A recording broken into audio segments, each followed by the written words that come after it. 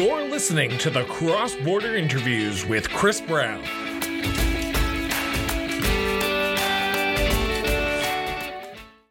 Welcome back to our last week of Municipal Month on the Cross Border Interviews with Chris Brown. We are sitting down all this week with another great set of municipal councillors, reeves, mayors from across this great country to talk about themselves, their community, and most importantly, their duty to serve.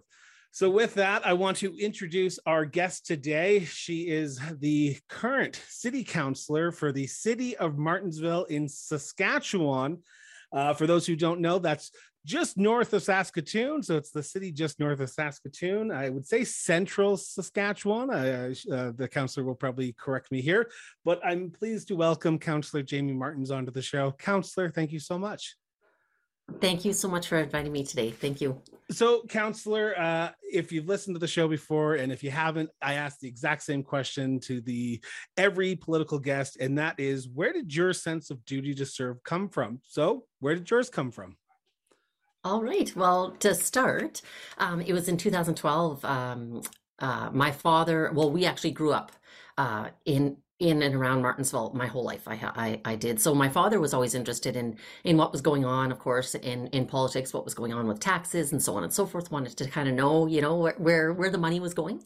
And so unfortunately he had passed away in 2012. And at that very moment, it was calling for members to come forward, or people to come forward to be elected. So at that time, I decided that I think I'm going to put my name forward just to bring that curiosity ahead and get some answers for everybody. And that's kind of where it started. And I just wanted to make sure that, I had received answers to explain it to the regular individuals, just to let them know on where and how everything ran. So before we talk about that 2012 election, I want to talk about you a little bit before that. You talked about your father being involved, about wanting to know where taxes went.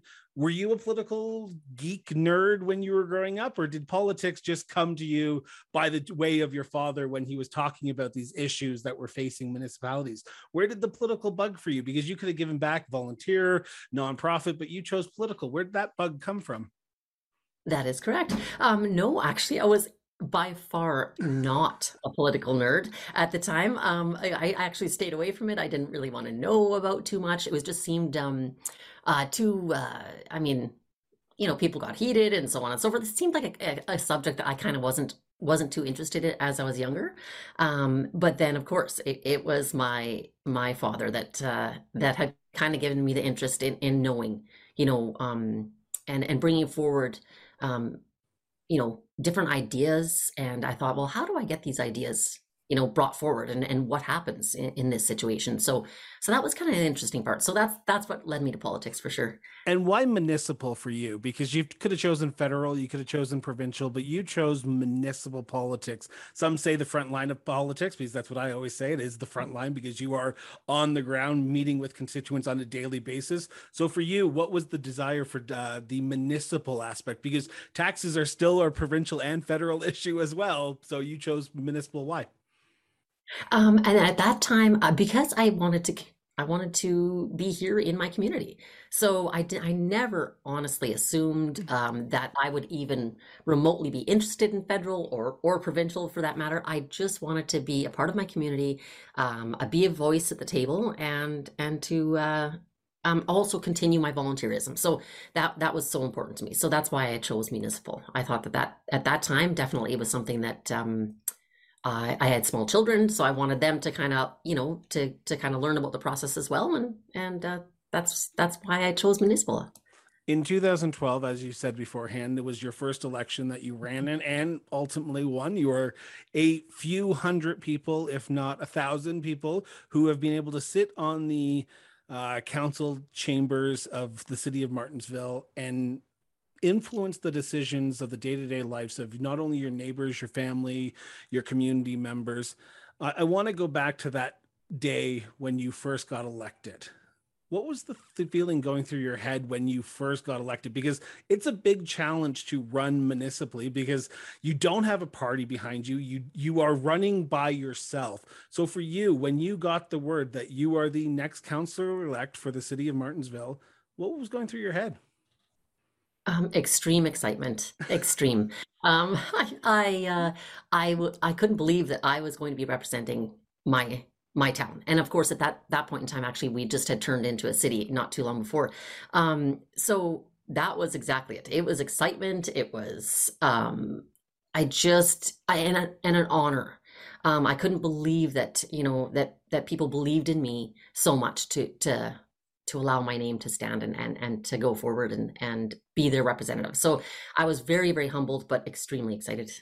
When did that excitement change? Because moment you walk into that council chambers, you are now uh, dictating millions of dollars going towards infrastructure projects. You are about to start the process of saying no to a lot of your friends, which I can imagine as a municipal councillor is not the most appealing part of the job. But when did the weight of the job start getting onto you? Because you walk in and now the decisions you make are going to affect, like I said, the people that you were around and your family members and your community members. That excitement must have lasted for a few minutes, or does it continue last to this day? Believe it or not, the excitement continues to last to this day. Really? Um, Oh, yes, wow. it sure does. Absolutely. I actually only get more excited, to be honest. And but it was the thing. I mean, coming into the situation, going, wow, like there's so much more to this. Huge learning curve. Of course, we hear that all the time. What was the big But learning curve for you? What was the biggest learning moment for you in that first year in 2012 to 2013? I know that's 10 years ago, but you probably still remember it because probably people, counselor elects come to you all the time and say, what should I expect here? exactly. Well, I would say all honestly, it comes down to, let's say you're looking at zoning, zoning or bylaws or so on and so forth, and you're like, what on earth? Like, what is this? So at that time, not really truly understanding, well, how does this come into play? How does a bylaw get formed, and so on and so forth. So that was a huge learning curve, and as well as just like you had stated, I mean, budgeting, and being responsible for that amount of dollars, that was huge. So, you know, uh, coming from, a family that, my dad had taught me how to budget and exactly where all the dollars were and so on and so forth. I found that very, very interesting. And I really enjoyed that part of it, but it was a huge learning curve. But I definitely enjoyed that part of it to explain to others about really how truly expensive it is to run a municipality. I talked about the no statement. I jokingly said that at the beginning of this interview, but you have to not look at the best of the people in your neighborhood or your area that you live in, but you have to look at the city as a whole. You were there to represent the city.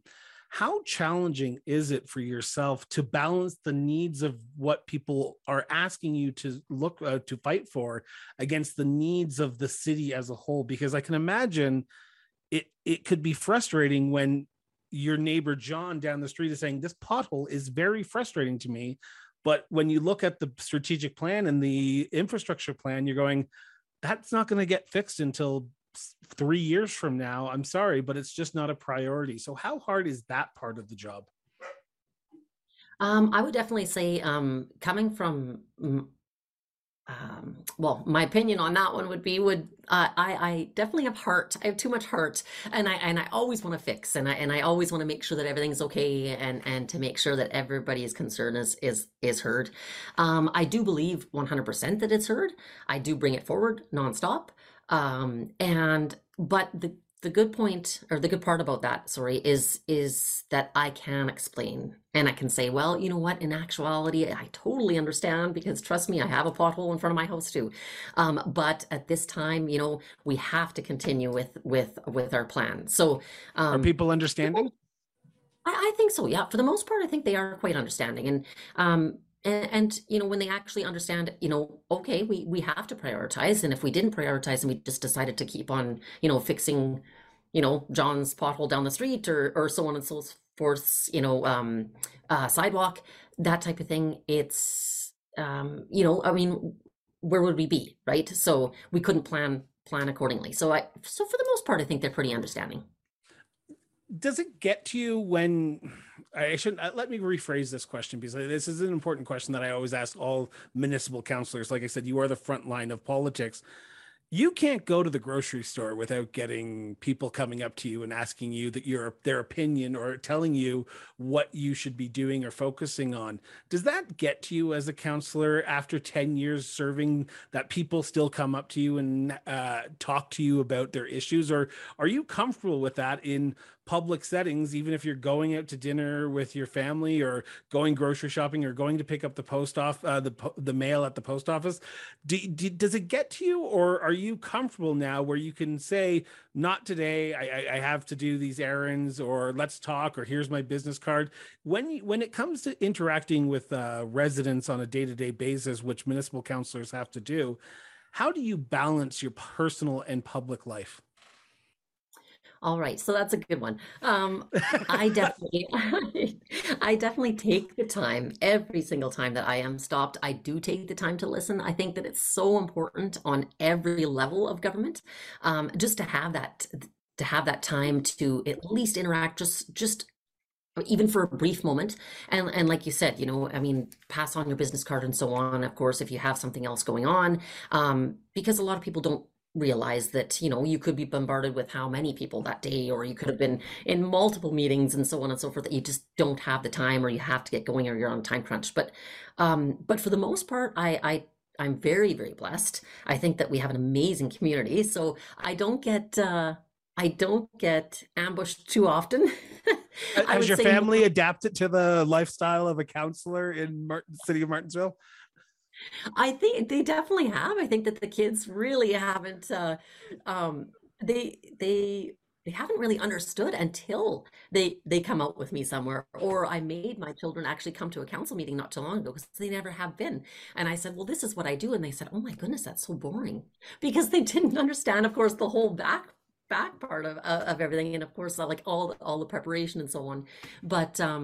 But they do know how passionate I am, and they completely understand when I do stop, when I do speak to people, and I kind of contribute that to my father, because from being a kid and having to wait for dad and wait, and because of course he was speaking to so many people, and he wasn't a politician by any means, but yet, because he always was concerned about what people's views were on different things and concerns. So I it doesn't weigh on me too much, I would say. I think that the most part that would possibly weigh would be online. So anything to do with online or online harassment, or people coming forward with negative comments and so on, because at that point in time, you do want to kind of defend the city, or you do want to defend the decisions that you've made. But other than that, yeah. Okay, you've opened up Pandora's box, counselor, and I want to play in that for a few seconds if you're okay. Um, we have seen the rise of online hate, vitriol. I was a former communications and marketing staffer, administration staffer for a municipality in Alberta, so I saw firsthand the Facebook hate that the municipal councillors got. How do you wash that away? Because you're right, you want to defend your city, because when you see these online attacks and you see these online negativity, it looks bad on the community. Because when I moved to a community, I moved to where I worked, the first thing I did was looked at Facebook, and I wanted to see what it was all about. And I saw it and I went, am I going to the right place? So how do you combat that, but don't feed the beast that is the online, and I say this with all respect to everyone, the online trolls? Mhm. I completely agree. That is exactly what I do. I don't feed in. And if there's something that I know that is concerning, and I know that, let's say, if it's on a specific type of Facebook group and so on, I will usually get a hold of the person that is the administrator of the group, and kind of just give them the lowdown and say, well, this is actually what the facts are. And for the most part, they'll go through and go, oh, wow, I had no idea. But yeah, I mean, it's disheartening. I definitely try not to But deal with it. I try not to do take a you look read at it it. though? I'll definitely read some, that's for sure. because I just want to know where the concerns lie and why people feel the way they feel.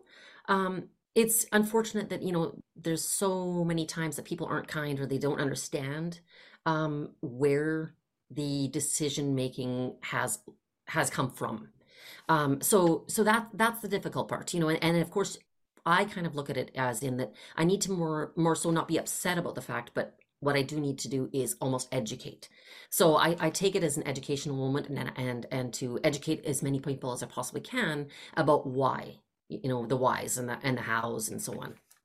Do you, is I don't want to ask this question because you're a woman, but you have frontline experience.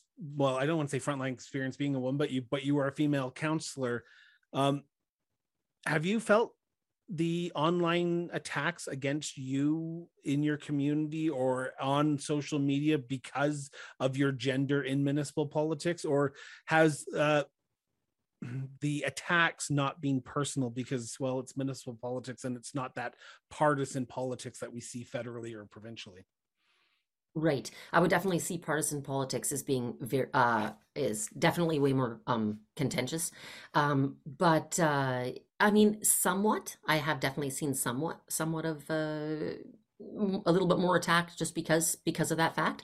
I definitely try to remember, where people are coming from or possibly why they may think so or so on, but because I'm not a person that goes out and states that this person should be in a position and this person to be in another position just because of their gender or so on, but I just honestly go out and say that it's the best candidates. And I love the so people who on social media who will complain on social media, but when they see you in the grocery store, oh, they're lovey-dovey, they're nice to you. So it's a complete different, like 360 turn that people have on social media compared to their real lives, it seems like.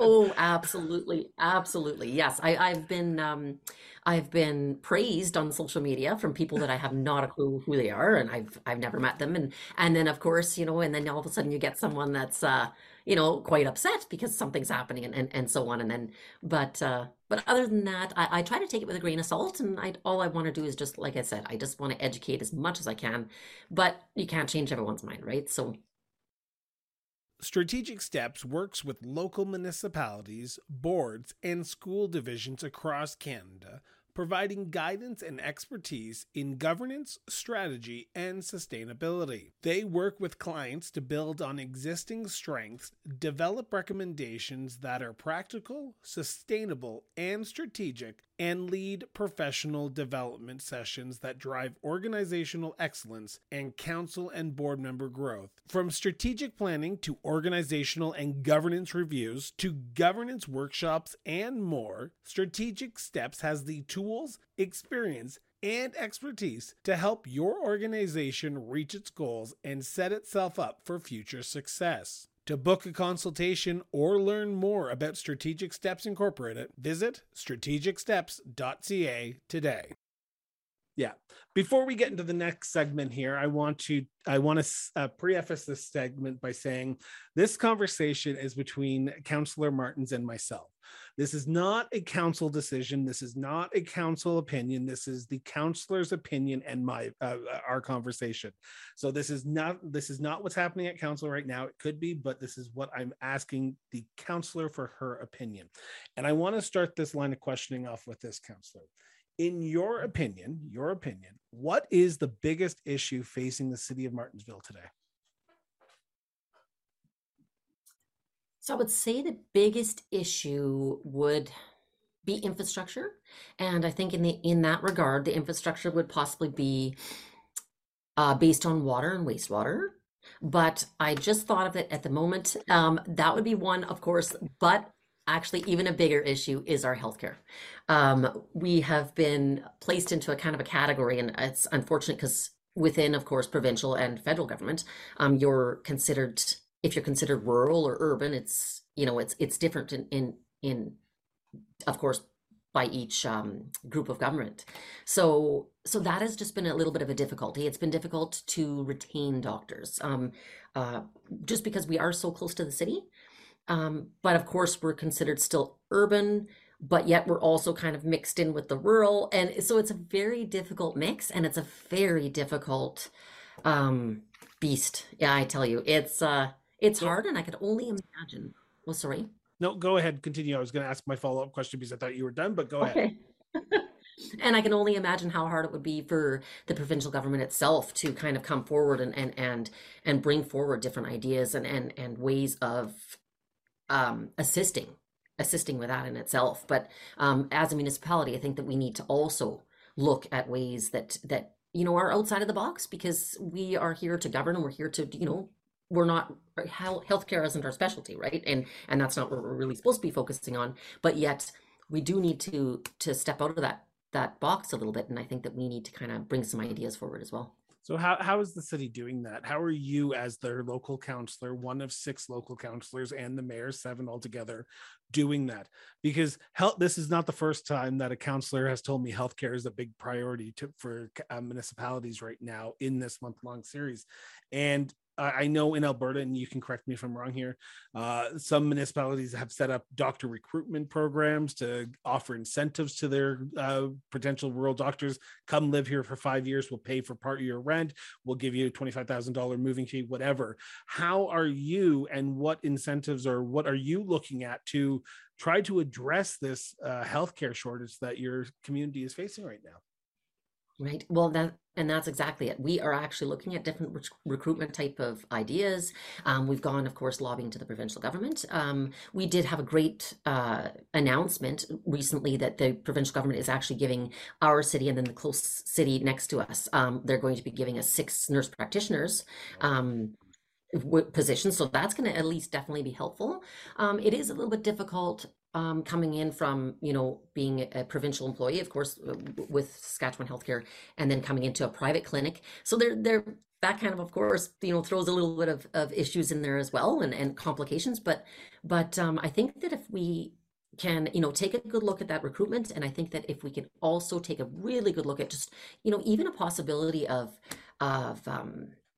possibly housing doctors or so on and so forth. And I think that it's a huge group effort. I think that the municipalities and of course with provincial government working together, I think is going to be the most beneficial. How hard is it to compete against fellow councillors and municipalities for issues like on this? Like, your municipality is not the only municipality in Saskatchewan, I can guarantee it right here, right now, that is facing this healthcare crisis. So when you're trying to recruit people, you have to kind of be competing against your fellow councillors down the road in the outside the rural municipalities. How hard is it for you to look at the other communities and say, sorry guys, but I need to fight harder than you are because my community needs it more than I believe you do. But at the same time, you understand they also need it as well. Of course, absolutely. And of course it comes down to, being, fighting for your area and your constituents and your citizens, and I think that that's what the main goal is, no matter what. I definitely think that regionalization, I think that everyone coming together and kind of working together, as in rather than pushing everyone out to the city, and that's of course we see so many issues now, of course, with people going and having to go to the city for healthcare, or Saskatoon, I could say at that point, even though we're a city, but I'd say of course that's proving that there's so many more issues in that in itself. So if we can, regionally come together and kind of, um, build something that we can all, I guess, recruit the doctors and what we need. I think that the provincial government and of course federal, everything all at the same time, I think will come together if we all work, of course, to accomplish our goals. If we could wave a wand tomorrow, a magic wand, and say, okay, this healthcare crisis is the healthcare issue. I shouldn't say crisis because that puts a larger context into the issue. But the healthcare issue is fixed tomorrow. You have all the nurse practitioners, you have all the doctors you need coming to your community tomorrow. You talked about water and wastewater as another priority that you believe is an issue facing your community. Can you talk me through what you mean by that? Because I would imagine, and please correct me if I'm wrong, We live in one of the biggest countries in the world with a large water reserve and lots of fresh water around us. Hearing that water is a concern to your community is very upsetting in some sense. And what do you mean by water and wastewater? Well, at the time that obviously like our community was built, and of course many other smaller communities within Saskatchewan, if not the prairies, were built. Of course, they weren't built to grade, and so and they were built halfway in sloughs and so on, and because they were mainly built around acreages, and then of course became hamlets, and so it wasn't very well thought through. And of course, there's so many smaller communities within the prairies have this issue, but as it stands right now, of course, we're still in a lagoon system here in Martinsville. So with the lagoon system, I mean, we can expand to 15,000 people, but as of right now, we're just pushing 11,000. And so from that point, we don't have a water treatment facility. A water treatment facility would cost excruciating amount of money. And of course, being is that we are smaller urban center, we of course would not be able to fund that ourselves. And then we're looking at, of course, how we transported the water into Martinsville, and we've done that years ago. But it's now come down to the point where we're like, wow, now we need to kind of go forward. We can't continue with the lagoon system. We need different type of treatment systems. So at this point in time, we've been looking to Saskatoon to kind of make a deal, and kind of work with them to kind of send, of course, our wastewater there, and then do it that way. Just because of the fact that they do have quite a large facility, they do have the capacity, which is absolutely wonderful, and that's definitely good for us. But of course, I would say that in the region, we're definitely going to have a water treatment facility plant. I would say within, I don't know, maybe about the 20-year mark, but That's it's a big definitely going to project. That's a very. big project. And I get, again, coming from a municipality who went through this process of water treatment facility upgrades, I know it's in the millions, if not hundreds of millions of dollars. This could cripple municipalities because you have to then decide what is the priority here. Do we need water, or do we need to fix Fifth and Fifth or Main and Fifth, or these roads that are crumbling as well? Because things don't just magically stop in infrastructure repairs once you have a big project like this. So while it's a potentially 20 years down the line, you have to start thinking about it today. So what are the plans to start thinking, okay, what are we going to have to scale back on? Are we going to have to look at potentially borrowing from the province? Are we going to have to start looking at grant opportunities? Are these discussions, while it's still far away, and being more proactive, and then instead of being reactive that a lot of communities have during the pandemic? Absolutely. We know we have as of right now, of course, we have a reserve that we have been putting away for water and wastewater, which is extremely important to us. But we are also building the whole pipeline now to Saskatoon, which is going to be great. That's going to be a wonderful thing, and then of course at this point in time, I mean, it could be the possibility that maybe Saskatoon water treatment facility expands and so on, and then can provide for the multiple communities around. So, but as of right now, we're definitely planning for the future. We just, unfortunately, it's going to definitely take some time. And you're right, it is crippling. It is unbelievable amounts of money.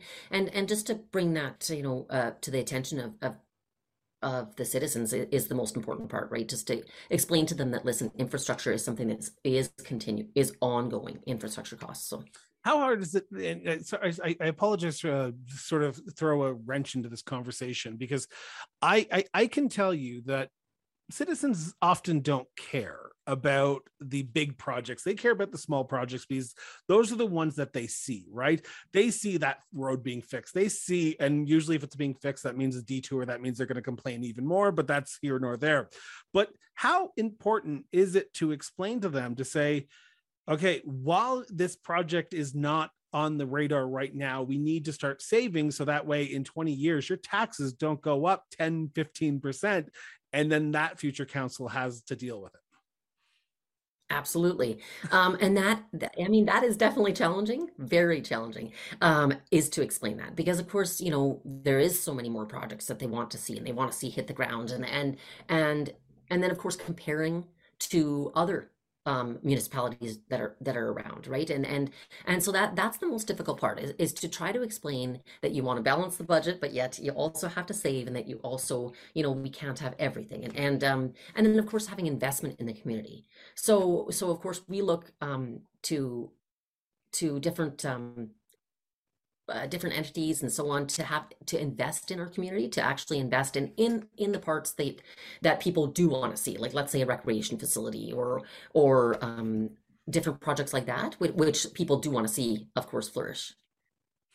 I want to finish this conversation up about this need from residents' perspective of infrastructure, because let's be honest, everything is aging. And over the last few years during COVID-19, there's been this weird change where we had to try to reduce taxes because of people being laid off from work, and municipalities bared the brunt of it. And I say that as kindly as possible because you are the front line. And if you raise your taxes 2-3%, that could mean someone being out on the street or someone using the food bank. Getting out of this pandemic, because while we are still seeing some people with COVID-19, we are seeing the light in the tunnel, let's put it this way. How important is it over the next 2 years, because you are halfway through your current term, to look at the recovery of not just the city, but the residents as well from COVID-19? I think it's 100% the most important. I look at it, of course, just like I had stated before. I have that little bit of a heart on my sleeve, so I want to see people be able to make it, and I want to see people not taxed, and so on and so forth. But I also, of course, look at the other aspect of it and understand that okay, we do unfortunately need to bring this up because now there is, so many more. I guess you could say that just everything, of course, is costing, right? The inflation has been just incredible. But as much as I possibly can as a counselor, I try to keep that down just because I do know how many people are struggling. And how hard is this budget going to be? How hard is this year's budget going to be? Because you're about to go into budget deliberations if you haven't already started.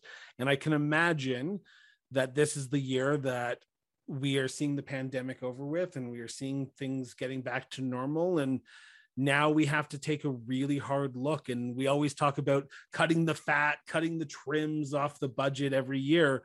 But this is the year that the fat and the trim have been cut. And this is the year that you're going to have to go, okay, what else can we do to help the people of our community? Absolutely, it is going to be difficult. I'll definitely put it that way. It's we have an amazing administration. When we bring forward direction, they definitely take it. And but of course, I mean, it's now the years that now we have to take a look at, supplying new equipment and so on. And so unfortunately, I definitely wish on my part that as a citizen myself is to keep it on the lower end of an increase and that type of thing. And but just because of everything else that's going on, but I definitely think that this is going to be a challenge. This is definitely going to be a challenge. This budget. For someone who wears their heart on the sleeve, you seem, and I mean no disrespect to this, but it just seems like you're very thoughtful in your process when you're speaking, but you're also very thoughtful. And I've done research. I've listened to some interviews you've given. I've read some newspaper articles from your local newspaper. It seems like while you want to wear your heart on the sleeve, you also realize that as a counselor, you can't always do that because you have to make the tough choices, because you wouldn't be there for 10 years if you weren't making the tough choices. How do you do that? How do you wear your heart on the sleeve, but while making the tough choices? Because I can imagine I go to sleep every night thinking about the challenges I have to do.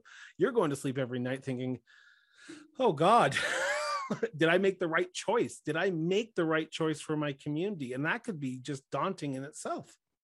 And I'm not trying to throw you under the bus here, but I would ask this to any counselor. It's just, I listen to you speak and I'm like, wow, you sound like someone who has the best for their community all the time.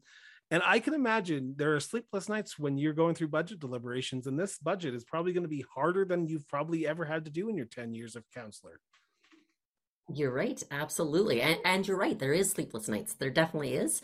But I always come out with the whole in the whole situation with, and just like I'd stated before with the education piece, is just to make sure people truly know why.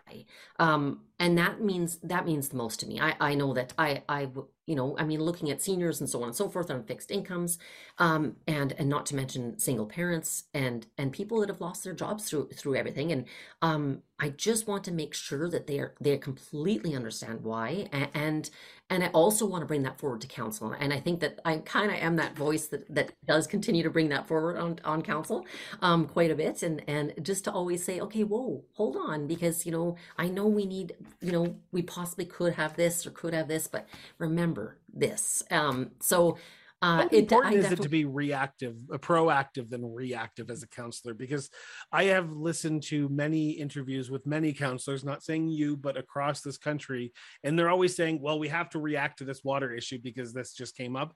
Understandable, emergencies happen. But to be proactive and look at the strategic plan and say, okay, pipeline X is crumbling, we need to fix it, we can't wait another 2 years. So how important is it for a counselor's perspective, and I don't just mean for the city of Martensville, but for counselor in general, to be proactive in their thinking when it comes to a budget deliberation? Oh, extremely, extremely important. I really think that we're definitely blessed in Martinsville because we do have a very proactive council.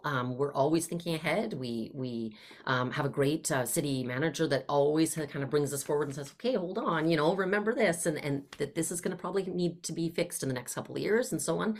So I think that anyone that gets into council, it's sometimes it's difficult to think proactively because you're the vision maybe isn't there, or the ability to think, wow, that's so big. I'm not sure if I really want to kind of put my all my energy and all my eggs in the basket, but it is, I think it's the most important thing definitely for a counselor to be proactive, just to always be thinking ahead. As I said, you are 2 years into your term right now. You are up for re-election, if I'm not mistaken, or next election in the city is in 2024, if I'm not mistaken. Yes. Hypothetically, what do you want to accomplish in the next 2 years? What is the one thing that you want checked off your bucket list of things you want to improve in the city of Martensville before the next term? So that way, if you decide in 2 years, I'm not running for re-election, I've spent 10 years, or okay, I've got that done, now I can move on to project B for the city of Martensville. Right. I think the most important thing to me is, I think it was approximately about 9 years ago, we had signed an agreement with purchasing land, and that land is traditional homestead for the area. So, and I was at least, I was very lucky to actually be a part of that whole decision making. And so for me, I definitely would love to see, that start going in the right direction, and to keep our homestead, it's and that heritage there. And I mean, it was definitely a part of the agreement as well. But I would love to see if we can at least start that process before before the end of my term. Well, hello. This is your friendly host of the Cross Border Interviews with Chris Brown. I have some big news for you. I am pleased to announce that our show has partnered with Strategic Steps Incorporated to launch a brand new show on October 19th. The Political Trenches, Local Government at Work, is a new show with a focus on local governments. Each episode, we will discuss the biggest stories from local governments, and we will have a roundtable discussion on issues facing local governments today. Follow the new show by searching The Political Trenches on all social media platforms. We are looking forward to discussing local governments and heading into the political trenches. I want to turn to my last segment because I'm cautious of time here. And this is the fun segment. This isn't policy. This is about your community on a tourist level. So with listeners from across Canada and around the world, if they were to make their way to Martensville, Saskatchewan tomorrow, what are some of the unique gems that they should be looking for in your community? And I will be honest, when I visit Martinsville next summer, I will be stopping at these unique gems that you talk about. So, as a tourist, what should tourists do in your community? Okay, well, we have a wonderful walking system. We have a linear path, sorry, that goes through our whole community. So we made sure that that is something that was a vision of ours, and so it goes through. And we now have a Kinsman Park in our community that is, um, and if I'm not mistaken, I do believe it's about 20 acres of land, and that includes, of course, includes some fishing ponds, includes, walking trails, outdoor workout facilities, and so on and so forth. Wonderful, wonderful area to bring family, and of course, just walk through. We have art, of course, in the park, a brand new skate park, and then of course we have across that the street there, and of course it keeps on going down the path. We have our outdoor water. Outdoor water park, and it's just small, but it's wonderful, and it's continually busy in the summer. We also have a go-kart track, so that is actually held. Yeah, we actually held. I do believe, if I'm not mistaken, it was either Western or it was Nationals. So I'm not 100% sure, but it was Western Canadians or it was Nationals this year that we had held with on the go-kart track. So that in itself is a lot of fun. And then right outside of our city, I mean, there's just so much wonderful rural land. I mean, it's just right here. It's right outside. So it's amazing just to go drive down the gravel roads and experience everything almost Saskatchewan has to offer, really. Um, so let's talk a little bit about you here for a second with regards to some of these hot spots in the city. After a stressful day, maybe a long day at council, maybe a long day at work, maybe just you need to decompress. Where do you go into the city of Martinsville to decompress, relax, and just recenter yourself after a stressful day? What's your hidden gem? Believe it or not, it's my garage. But Love but it. in actual yes, I have a love for classic cars. So I had purchased my first classic car this year, and I do go into my garage and I take a look at my classic car, and I sit with her for a while. What But type of car? What type of car?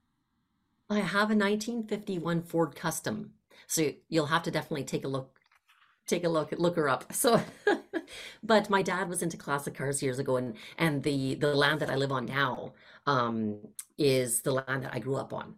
So it was an acreage at one point, and now it's my home. So I had purchased the home after my parents had passed, and I live on Martin's Crescent as well. So Martin's Crescent in Martinsville.